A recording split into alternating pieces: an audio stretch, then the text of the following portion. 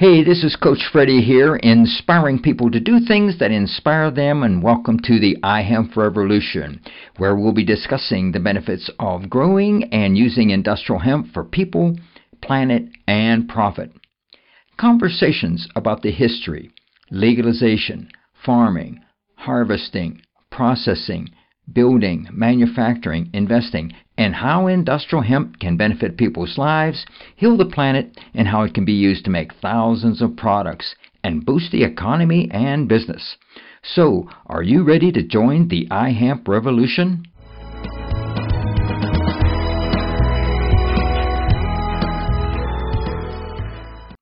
Hey, this is Coach Freddie, and I'm here in Jonesboro, Tennessee. I'm speaking with D.W. and Tara, and they are the owners of East Tennessee Hemp Company. How you guys doing? Doing good. How are you? Fantastic. Doing great, Freddie. And it's nice to be here with y'all, and you hosting me here, and thank you very much. It's good to have you. But I want to talk about your business and how you got started here. You got a great store, and tell us how you got started. We've been passionate for years and studying and just watching the movement and how it's helping people, and just lots of education. And so, D.W., you were telling me how you started here with one little case.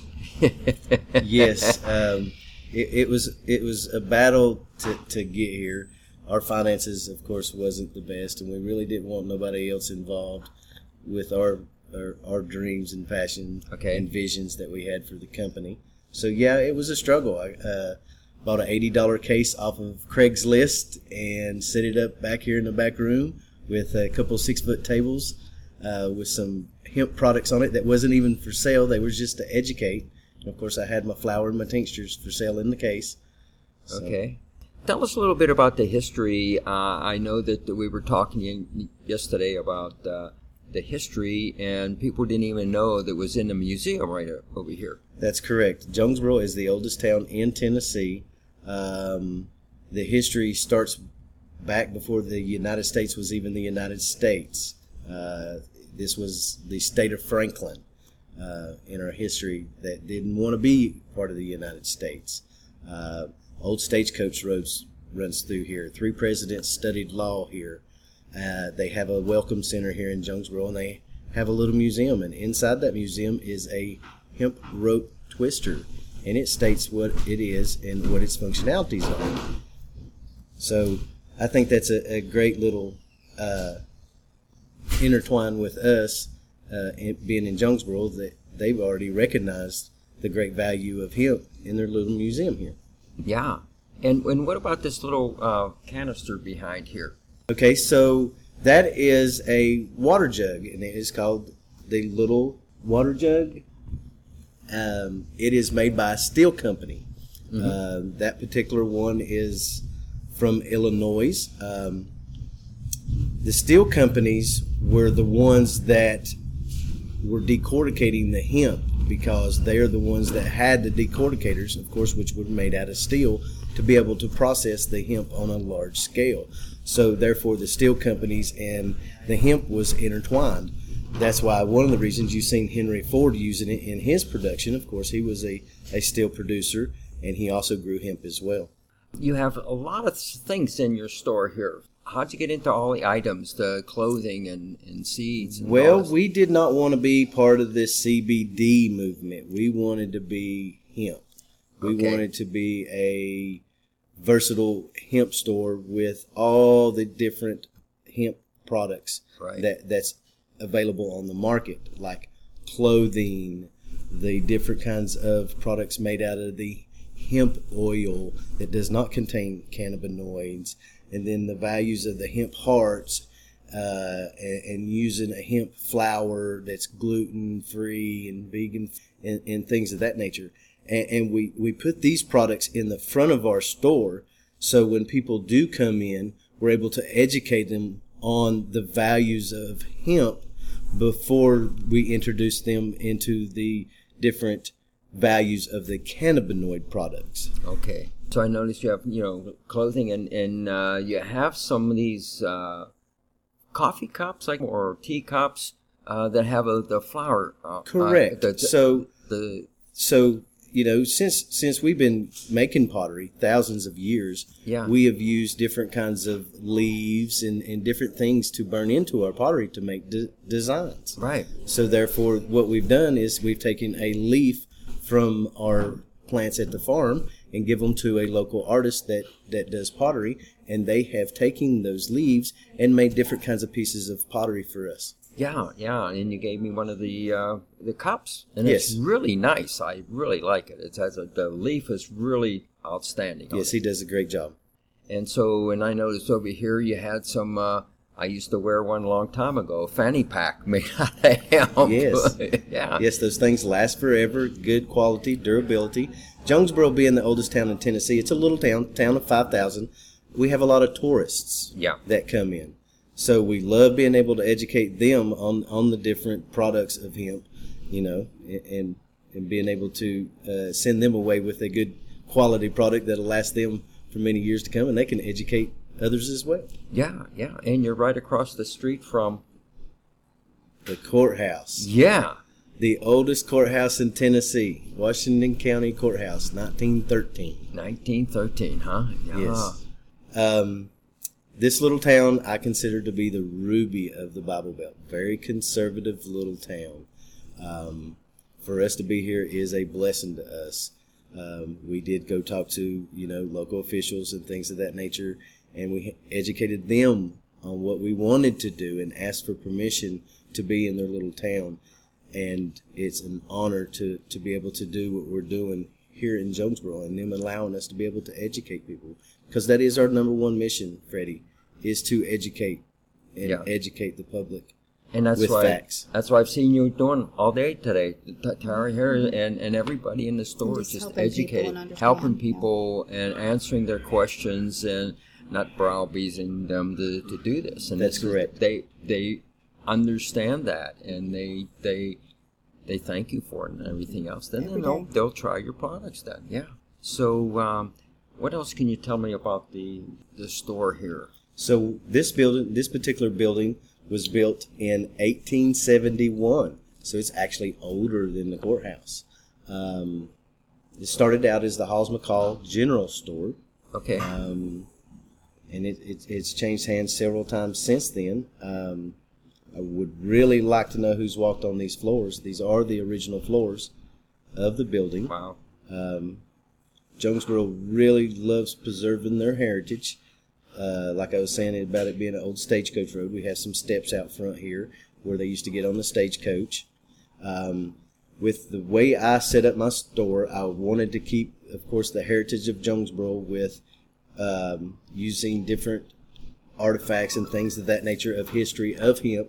And like I have a 1914 $10 bill back there in my case that that shows the public that, oh wow, our money was made out of hemp, and that's right there with my tinctures. So they're relating history with the education of teaching them and being able to see it hands-on thing. And I just wanted to use the history of Jonesboro and the history of hemp with my store. I think it's worked out very, very well of being able, because when people come, they want to know history. When they come to Jonesboro, they want to know history. Exactly. So then I'm able to tell them, hey, did you know the very first American flag was made out of hemp? And 90% of the people that come in here do not know that. No. Yeah. Because it's not taught to them. It's not in our educational system. Ear. They want to listen then. Something I would like to see is hemp being brought back into our educational system and teaching our children what hemp is and all the great benefits that it actually has. Yeah. And I think that's important. It is. Starting with the kids, saying, this is hemp and all the whole history. That's where they it started. They need with to the know kids. this. Yeah. That's another thing about our store. We wanted a family-friendly atmosphere that you can bring your kids in if you need to come get what you need and feel comfortable and not feel shady. A lot of that's places why we they say have a they come in. checkerboard with rocking chairs. We serve ice cream. Yeah. And I saw it must have been a father and a son playing checkers this afternoon. It's Yeah. priceless. Yes, it's great. It's great to see that. Yeah. And So, and I notice you have little monitors over here that show growing hemp and stories of hemp and everything else. So we have lounging area up front here with the monitors so people can sit and enjoy their ice cream. And they may be just coming in to get ice cream. And they really don't want to talk to nobody. But they'll have a seat. It's a nice, comfortable atmosphere. And they'll get to reading the screen. And then they start asking us questions. Exactly. Yeah. And so, Tara, you were telling me that you're going to be experimenting and making hemp ice cream? Yes. Yeah. Real excited about it. Got to get some flavors down and kind of play with it a little bit. It was really popular last year, so we're going to try to make our own. We have a certified kitchen, so it's vegan and it's dairy-free, so it's good for a little bit of everybody. Be a little bit healthier. Are there those that can't have dairy? Okay, yeah. So, anything else you want to say about the store here? You got some pictures of presidents up here. You got all kind of good stuff here.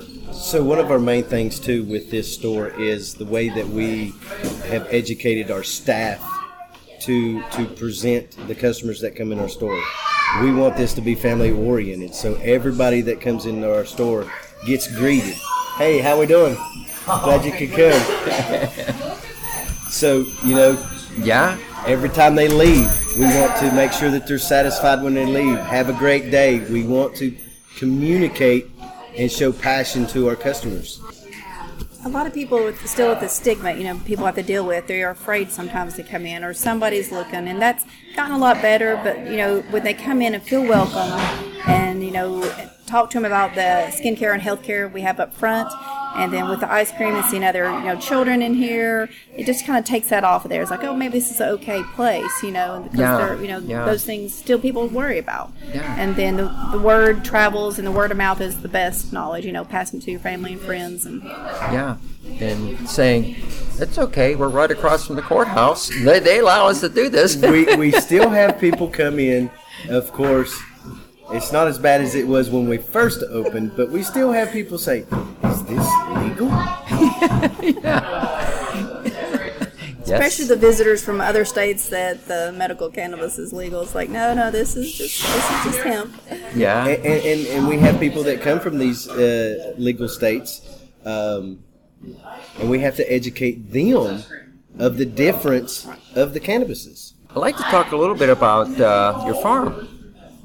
So tell us a little bit about your farm, what you're doing out there. Tomorrow I'm going to go out to the farm with you and take a look, but tell us a little bit about the farm. Where his passion lies. That's a lot of work. That's an understatement. Yes, the farming is a lot of work. Taking care of plants and making sure everything's running correctly. It's not easy. These plants are very sensitive plants. We're here in Tennessee, where who knows what the weather's going to be. Could be winter first thing in the morning, spring midday, summer of the evening. Who knows what it's going to do here. So babysitting the plants is tough. And of course, we started last year with 225 growers. Okay. So this year we've gotten around 3,000 growers. Wow. And right now, with it being the 1st of June, it is planting season. Yes, it is. So I have been cloning around the clock to try to meet the demand of Tennessee this year. And it is tough. I'm not a very big farm, mid-sized farm, and I don't have a lot of employees, but the employees that I do have, we work hard, and it's a tough year, but it's good. The weather's been crazy, of course. Having clones, they're very sensitive plants, and with the weather changing all the time, they're babies. You have to treat them like babies. Yeah, and so do you have a greenhouse and outdoors, or what? So we have several greenhouses. Okay. We also have an outdoor grow, which is not planted yet. We're getting ready to lay the plastic mulch and the drip tape and get all that done. Of course, we have to base everything off of weather. It's been too dry to get the hills to form. Okay. And get the drip tape in. So we've had to wait for a little rain. It just rained. So hopefully the beginning of the week, maybe even tomorrow, might be able to get in the field and start working the field to get the plants in there. I'd like to have them in there by the 1st weekend of June, which is this next weekend. Okay. Which these plants are a sativa variety. They can go in the ground pretty late. They do very well. They're airy plants. You don't really want to do indicas in the valleys and stuff around here. There's too much moisture. They mold real quick. So I have 2 nurseries. I have one nursery that's right about 1,900 square feet, climate controlled. Then I have another one that's about 500-600 square feet, climate controlled. Okay. Yeah. And so you're selling the clones to the farmers? Correct. Okay. I've had quite a few classes helping the locals educate and encouraging them to grow, to put their farms back to work and make money for a lot of local I love people. advocating. I love being able to educate people and to share my knowledge and to build this industry as a whole. Yeah. And give whatever I can give back. I was talking to one gentleman today that really, he says he has 1 acre, that he already has his license, and he needs help and everything, and I reassured him that you're the guy to go to, and can educate him, got the clones and everything else, and so he was really appreciative. He really wants to. Yes. I says, get them in the ground. DW will be there to help you. That's so, right.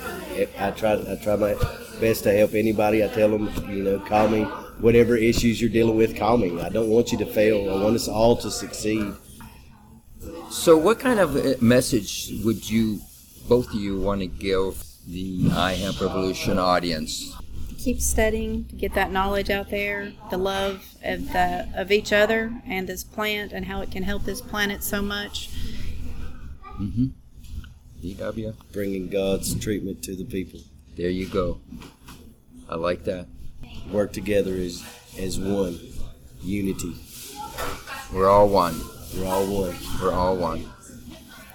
Well, I want to thank you both for being a guest on the iHemp Revolution podcast. And today we're doing our hemp history, and I want to give a shout out to Dr. Bronner's. Yes. Just like they say, all in one. All in one. That's it. Thank you, Freddie. Thank you for coming and being here with us in Well, our special store. We have very passionate. We love what we're doing. Yeah, and thanks for putting me up at the end over here. This is an awesome The place. Eureka Inn, built in 1840. Yeah. And you got to stay in the peddler's room. Yeah, the peddler's pad. The That's peddler's what they pad. That's Perfectly. it. And I love it. Thank you very much. I appreciate both of you for being a great sponsor. We appreciate what you do and we've been doing for so long, and just keep on getting that fire burning for other people like it is in us. Yeah. Love you being out there and head up, toes down, bringing it to the people.